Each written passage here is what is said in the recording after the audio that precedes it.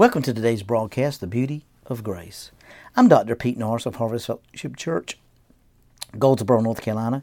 Today's message, I want to talk about the Son has come. And I want to go to John chapter 12, verse 46, and I want to start there. And he said, I have come as a light into the world, that whoever believes in me should not abide or should not live in darkness. Now we know there's no such thing as darkness, because darkness doesn't exist. Darkness is only the absence of light.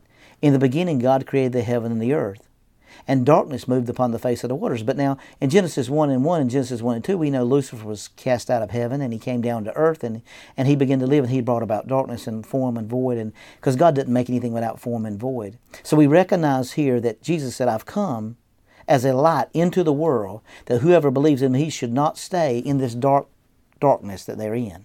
What was the darkness?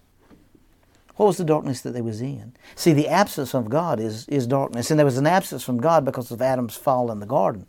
And so we see that now there was a darkness in the world based on the absence of the light that existed in Christ before the foundation of the world. But we see here in Colossians chapter 1, verse 13, He has delivered us from the power of darkness and conveyed us, or translated us, into the kingdom of the Son of His love. So we've been translated out of that dark place, that absence of God, and we've been placed in Christ into the kingdom of the Son of His love. So His love has consumed us. And I love what 2 Corinthians 4 and 6 says.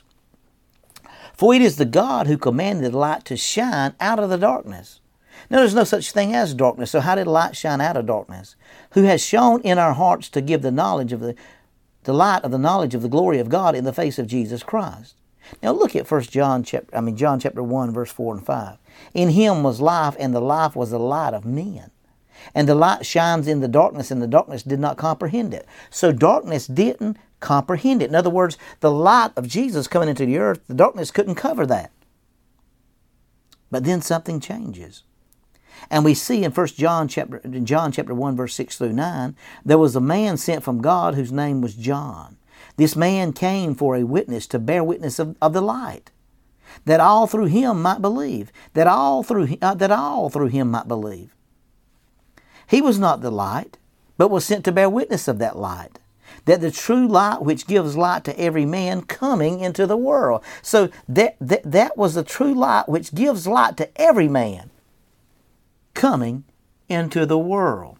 I love that. Now what's Isaiah chapter 9 verse 2? The people who walked in darkness have seen a great light. Those who dwelt in the land of the shadow of death, upon them a light has shined. In other words, they were walking through the shadow of death because they were spiritually dead and they were walking without light. But the light that was given us coming into the world gives light to every man coming into the world. I look at Matthew 6 and 22 and 23. The lamp of the body is the eye. If therefore your eye is good, your whole body will be full of light. But if your eye is bad, your whole body will be full of darkness. If therefore the light that is in you is darkness, how great is that darkness? Now we see here, how many of you knows that light requires an organ adapted for its reception? Man naturally is incapable of receiving spiritual light inasmuch as he lacks the capacity for spiritual things. So we see that light requires an organ adapted for its reception. In other words, something has got to receive that light. But he said right up here that the true light which gives light, verse 9, 1 John chapter 1, verse 9, gives light to every man coming into the world. So every man coming into the world has a light.